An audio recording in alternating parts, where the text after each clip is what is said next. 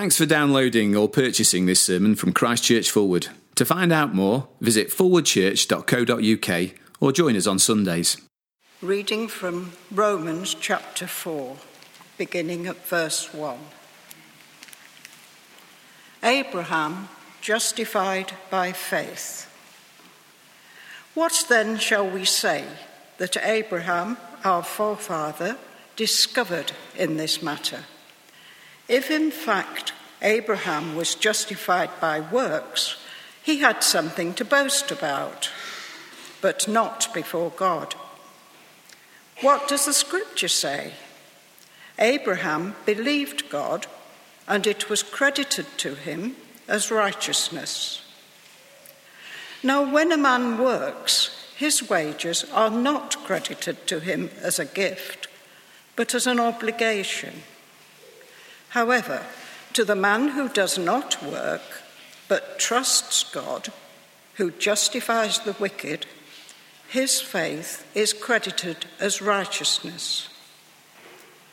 David says the same thing when he speaks of the blessedness of the man to whom God credits righteousness apart from works. Blessed are they whose transgressions are forgiven, whose sins are covered. Blessed is the man whose sin the Lord will never count against him. Is this blessedness only for the circumcised, or also for the uncircumcised? We have been saying that Abraham's faith was credited to him as righteousness. Under what circumstances was it credited? Was it after he was circumcised or before? It was not after, but before, and he received the sign of circumcision, a seal of the righteousness that he had by faith, while he was still uncircumcised. So then, he is the father of all who believe but have not been circumcised, in order that righteousness might be credited to them. And he is also the father of the circumcised, who not only are circumcised, but who also walk in the footsteps of the faith that our father Abraham had before he was circumcised. It was not through law that Abraham and his offspring received the promise that he would be heir of the world, but through the righteousness that comes by faith. For if those who live by law are heirs, faith has no value, and the promise is worthless, because law brings wrath. And where there is no law, there is no transgression. Therefore, the promise comes by faith, so that it may be by grace and may be guaranteed to all Abraham's offspring, not only to those who are of the law, but also to those who are of the faith of Abraham. He is the father of us all. As it is written, I have made you a father of many nations. He is our Father in the sight of God, in whom he believed, the God who gives life to the dead and calls things that are not as though they were. Against all hope, Abraham, in hope, believed, and so became the father of many nations, just as it had been said of him, so shall your offspring be. Without weakening in his faith, he faced the fact that his body was as good as dead, since he was about 100 years old, and that Sarah's womb was also dead. Yet he did not waver through unbelief regarding the promise of God, but was strengthened in his faith and gave glory to God, being fully persuaded that God had power to do what he had promised. This is why it was credited to him as righteousness. The words, "it was credited to him," were written not for him alone, but also for us, to whom God will credit righteousness for us who believe in him, who raised Jesus our Lord from the dead. He was delivered over to death for our sin and was raised to life for our justification. Now, as we sit, let me encourage you to do two things, if you will. One is to turn back in Bibles to Romans chapter 4.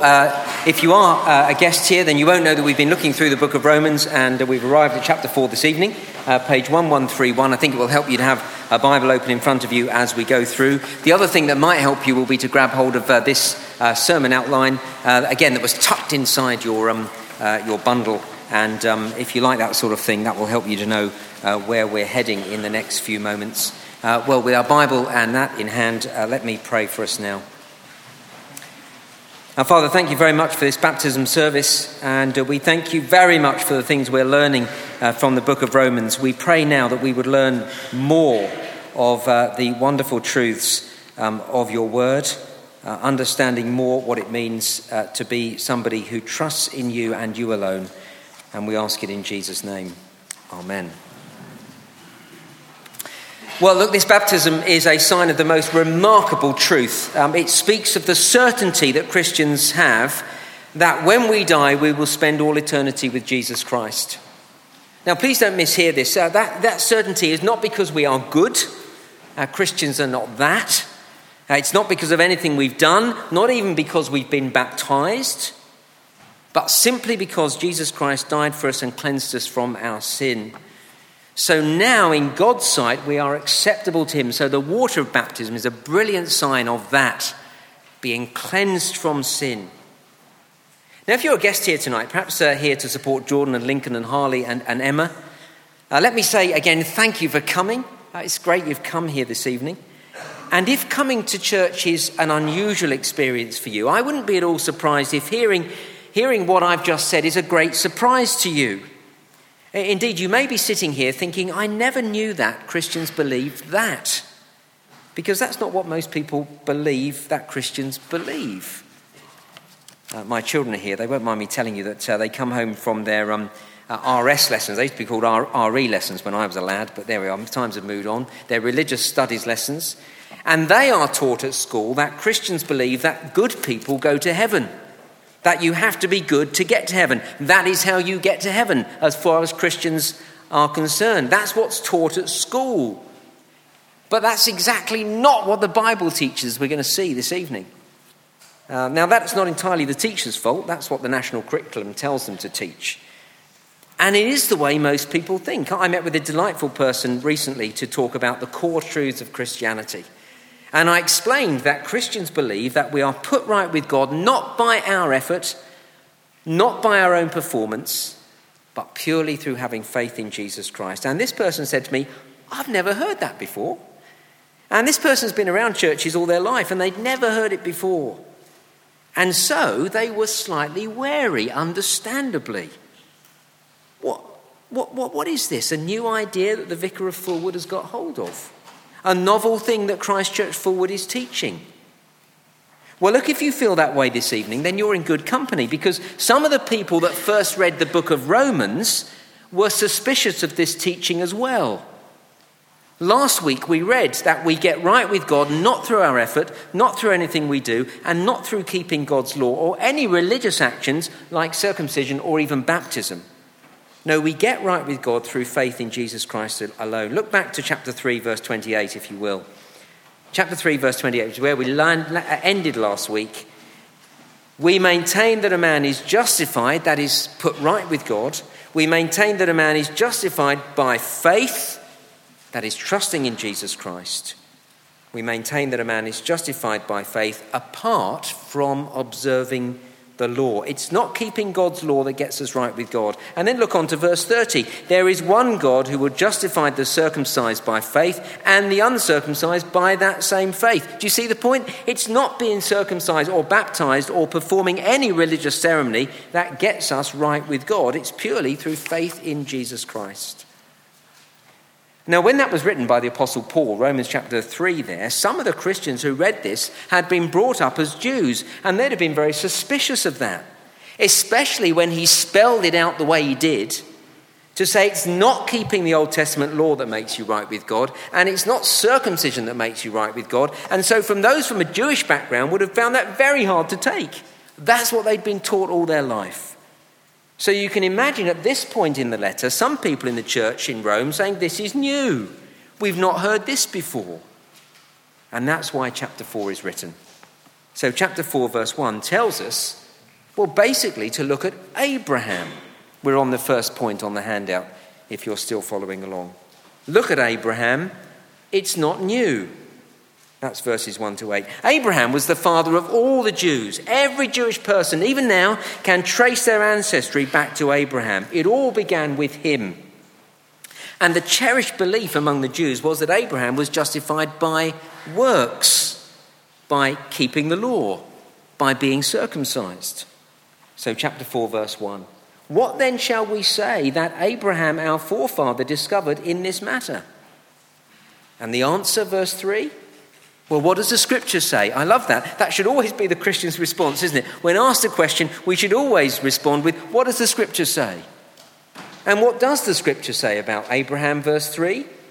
Abraham believed God, and it was credited to him as righteousness. That's what it says in the book of Genesis, the first book of the Bible. Genesis chapter 15 and verse 6 says exactly that. Abraham believed the Lord, and the Lord credited it to him as righteousness. And you'll see as you read through that chapter, indeed as it was being read for us just now, that phrase is repeated right through this chapter. It comes in verse 4, verse 5, verse 9, verse 10, verse 11, verse 22 and verse 23. And it is repeated to make the point. Abraham was declared righteous, that is made right with God, simply because he believed God, because he had faith in God. Abraham wasn't put right with God through anything he did. It wasn't because of his work, verse 4. Now, when a man works, his wages are not credited to him as a gift, but as an obligation.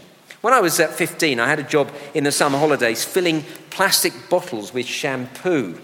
I got paid by the amount of bottles I filled each day.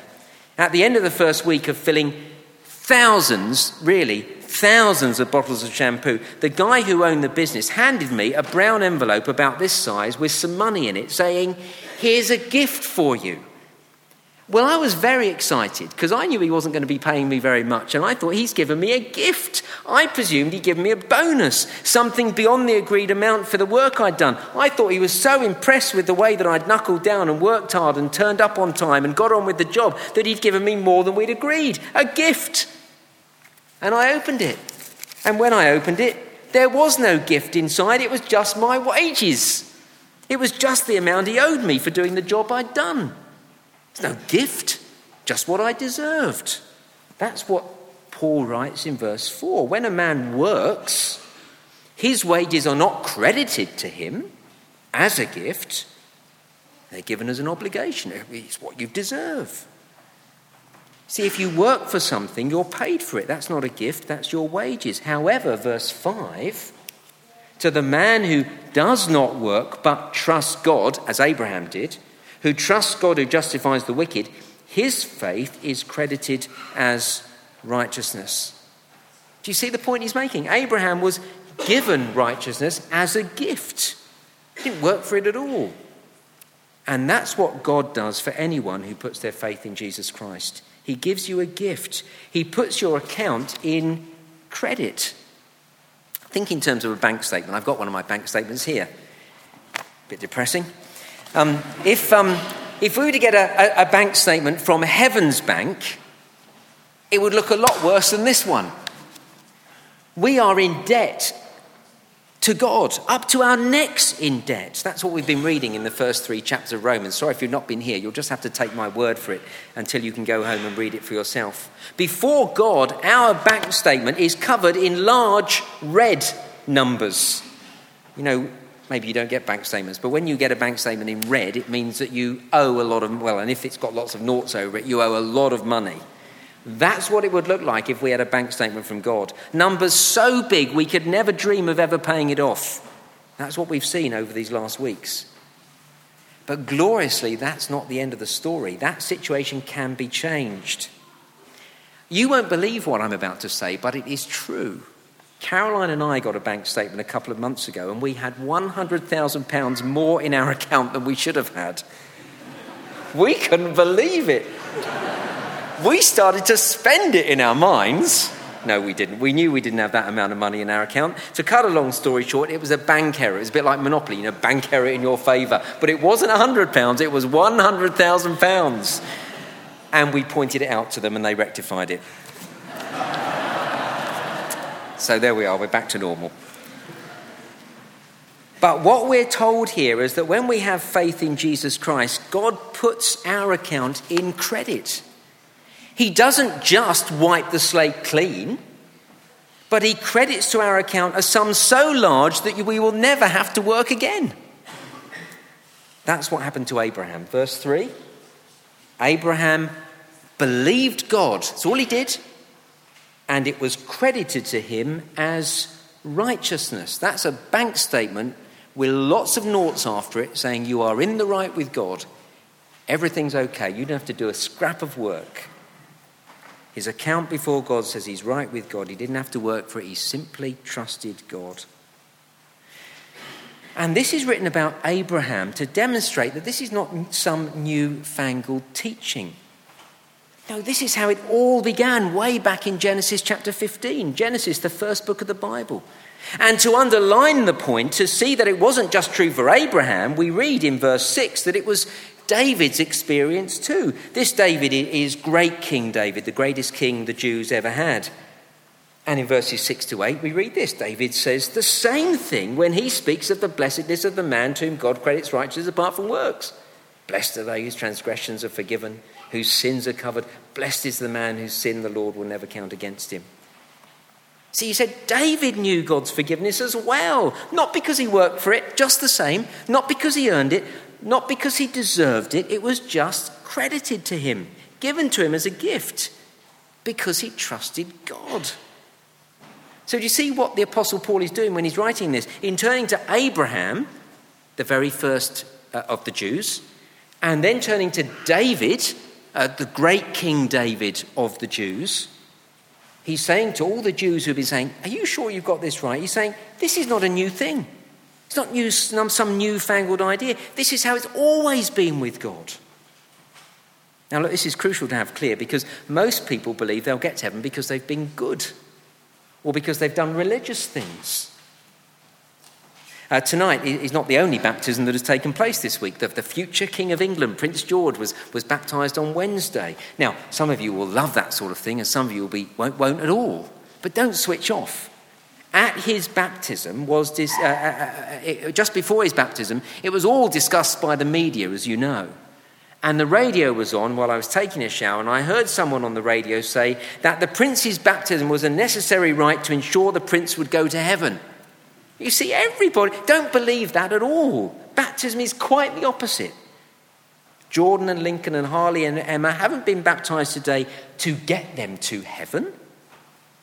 The water of baptism is a symbol, a sign, a visual aid, if you like, of what has already happened to them. They have simply put their faith in Christ. They've trusted Jesus. That's it.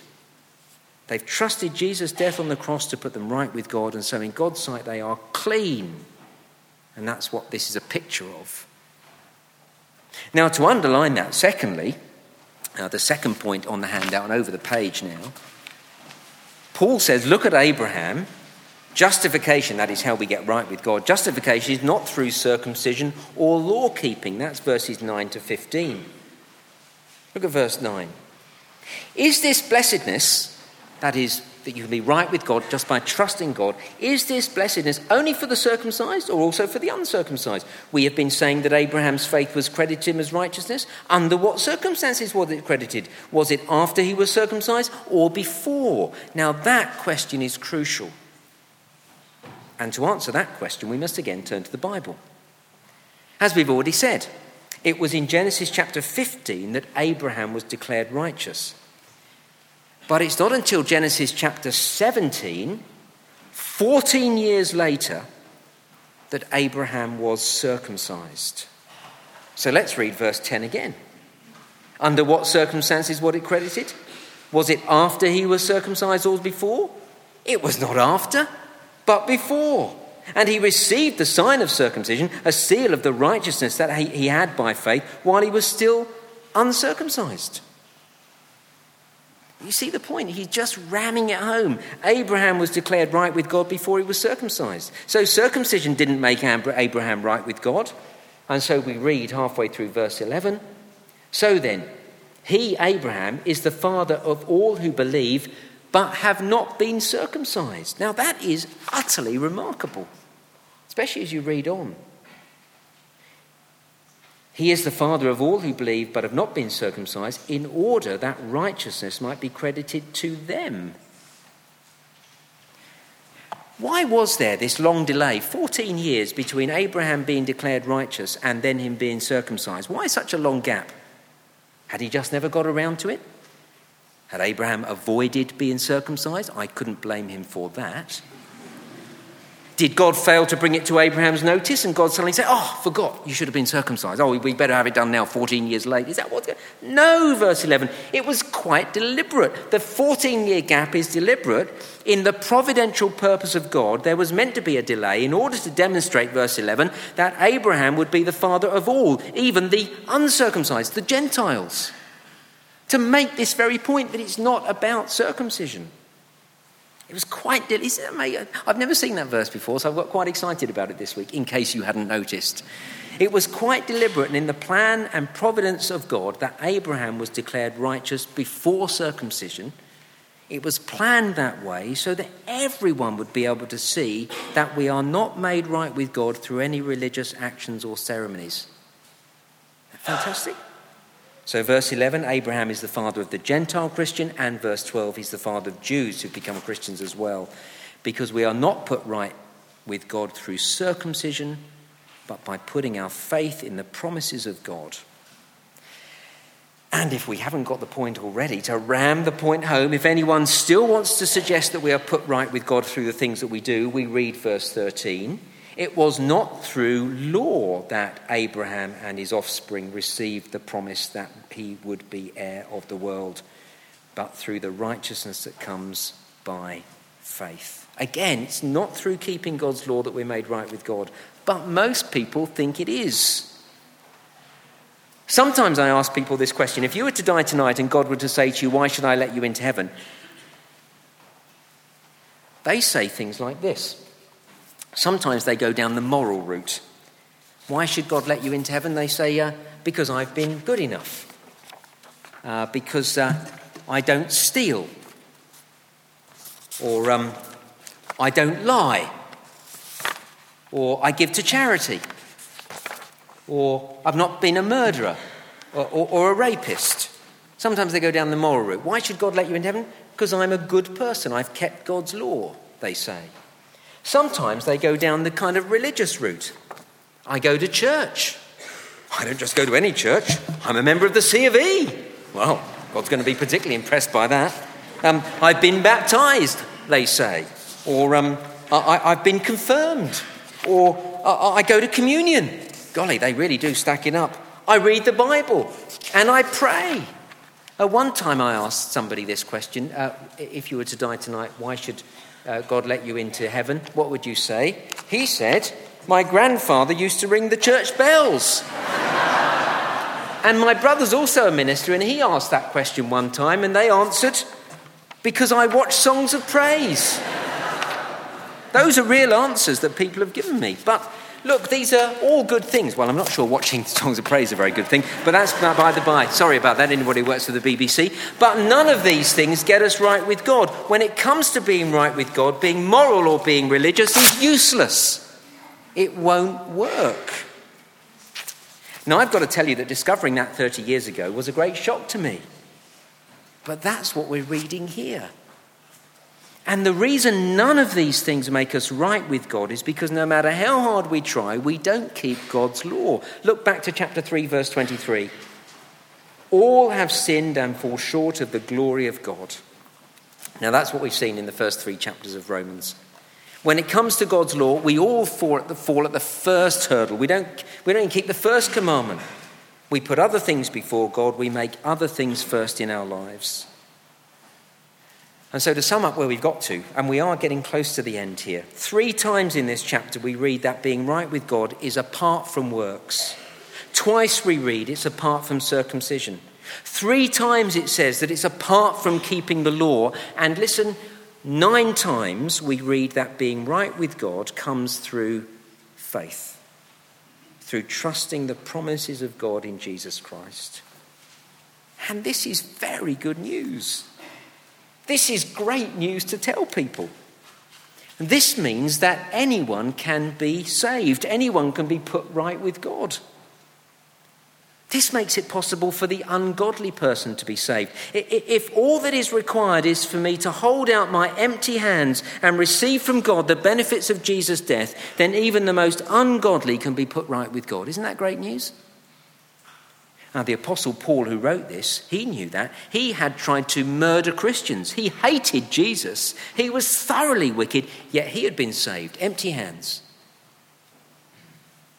Jesus' ministry reflected this. He reached out to the most dodgy characters in society. He spent time with, do you remember the phrase? Tax collectors and sinners, prostitutes and road traders. And they became his followers because it isn't about living up to a standard. They just came with empty hands, got nothing to offer you. Think of the thief on the cross. He had no time to earn his salvation. Minutes from death, he put his trust in Jesus, and Jesus promised him that he would go straight to paradise. He didn't have anything to, he couldn't do anything, could he? He couldn't earn his salvation, couldn't get baptized, couldn't get down off the cross, couldn't do anything good. He was a thief. The principle of being made right with God by faith in Jesus makes it possible for anyone to be saved. It makes it possible for the ungodly to be saved. It makes it possible for the unreligious person to be saved. People often say to me, I'm not religious. I don't like organised religion. Knowing this, I can reply, you're not asked to be religious, but to trust God. See, being put right with God is not the privilege of the person who has God's law or who's been circumcised. If it were, then we'd have all first had to have kept God's law and been circumcised or baptized before we could be counted as one of God's children. It's not necessary. That's why when someone puts their trust in Jesus Christ as their Lord and Saviour, we don't insist on any religious ceremony being performed before they are considered a full member of God's family here. From the moment you trust Jesus, you're a full member of the family. Just like having a baby, isn't it? You know, you don't suddenly think, oh, well, you know, the babies come into the family, but, you know, until they do a load of good stuff, we're not really going to count them as part of the family. No, they're part of the family straight away. They take over the family, for goodness sake. We don't insist that anybody is confirmed, which is a man-made religious ceremony. We don't insist that anybody is confirmed before allowing them to the Lord's table, because we're not made acceptable to God through our religious observance. We're declared righteous by our faith in Jesus Christ. Full stop. If you're a guest here and not yet a follower of Jesus Christ, let me say thank you for coming and you're welcome. And let me ask you if you can see how wonderful this is. It means that you could be a follower of Jesus Christ tonight. You could go home tonight and be absolutely sure you are right with God. And that means that if you die, when you die, and when you meet him one day, even though your account is in the red, even though you owe him big time, he will wipe the debt clean and credit your account so that you will never have to work again. Isn't that wonderful? Let me ask you, Christian here, do you believe that? Yes, Christian, do you believe that? Not just do you believe it intellectually, but do you believe it so that it affects your life? I find too many Christians who actually don't believe this in their Christian life every day. I think of a girl in her early 20s, Kirsty is her name. Well, she's not in her early 20s now because this was a long time ago. Kirsty came to me looking very sad and downcast, and she said to me, I can't come to God in prayer because I've not lived the way I should have lived. Now, I knew her. She was a Christian girl. And because I knew her well, I rather provocatively said to her, oh, so when did the gospel change, Kirsty? See, she knew that the good news of the Christian gospel, so I asked her, how can anyone come to God? How can you come to God? Through your effort? Because you've lived up to a certain mark? Because you've gone to church and been baptized? Is that it? Of course, she knew that it wasn't. So I said to her, so Kirsty, why do you think you can't come to God in prayer now? The Christian life goes on the way it started. John Chapman, the Australian evangelist who died last year, used to say this: we come by the cross, we live by the cross, and we die by the cross. He said most Christians know that we come to God through the cross. That's how we start the Christian life. And most real Christians know that we die by the cross, that when we stand before God, the only thing that will make the difference is our faith in the death of Jesus Christ. We come by the cross, we die by the cross.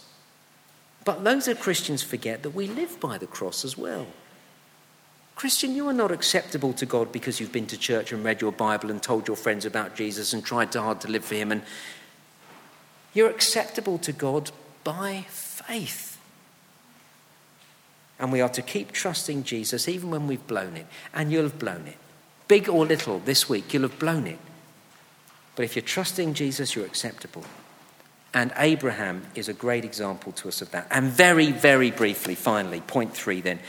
Abraham, look at Abraham, an example of faith, verses 16 to 25, and this really is very brief. When we were talking about this on Wednesday, it was Joe that pointed this out to me. Abraham is a brilliant example for us because he's such a bad example, if you know what I mean. Again and again he got it wrong. But again and again he just trusted God. And in verses 16 to 22, we're reminded of the story of Abram. Genesis chapter 15 begins by telling us that Abraham had no children, and so he had no heirs. Abram was 99 years old. His wife Sarai was 90. No children. And God took Abram out on a clear night, and he looked up at the sky, and he said, look up at the heavens and count the stars, if indeed you can count them. So shall your offspring be. But I'm 99 and my wife's 90. No, he didn't say that. We read this. Abram believed the Lord, and he credited it him as righteousness. And why did Abram believe God? Where did he get his faith from? Look at the end of verse 17. I love this verse. Abram believed the God who gives life to the dead and calls things that are not as though they were. That tells us where Abram got his faith from. Abram's faith was reasoned, it was considered, it was thought out. He reasoned as he looked up at the stars in the sky that the creator of all things, the one who made all the stars in the sky, the one who brought life out of nothing, he reasoned that if God could do all that, he could bring life out of his dead body. So look what we read in verse 18. Against all hope, Abraham in hope believed and so became the father of many nations, just as it had been said to him, so shall your offspring be. Without weakening in his faith, he faced the fact that his body was as good as dead since he was about 100 years old, and that Sarah's womb was also dead. Yet he did not waver through unbelief regarding the promise of God, but was strengthened in his faith and gave glory to God, being fully persuaded that God had power to do what he had promised. This is why it was credited him as righteousness. Sometimes people say to me, I wish I had your faith. Actually, I'm really pleased people don't have my faith. It's rubbish. But they say it to me as if I've managed to muster up faith from in myself, as if I have something that they can't find. It's not it at all. Faith doesn't come from kind of trying hard. Faith comes from trusting in the evidence. Abraham reasoned that if God created everything from nothing, then he could bring life out of Sarah's dead womb. And so Abram is the model for us. He believed that God would bring life out of a dead womb, and we believe that God can bring life from a tomb. Verse 23. The words it was credited to him were written not only for him alone, but also for us, to whom God will credit righteousness, for us who believe in him who raised Jesus, our Lord, from the dead.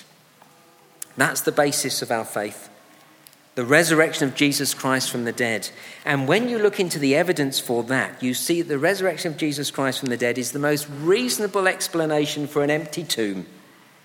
Faith is simply trusting the evidence and reasoning that the God who raised Jesus from the dead will raise you from the dead too.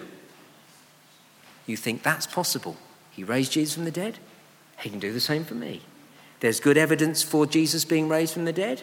I believe he can do it for me. And then faith is trusting that he will. That God will not view you as a sinner in his debt, but as a forgiven person credited with righteousness. And because God is absolutely trustworthy, you can be absolutely certain of life beyond the grave. Because it's not dependent on how you live, but on what he has done for you. That's what this baptism service has been all about. And that is the most wonderful message that anyone can ever hear. Let's pray together.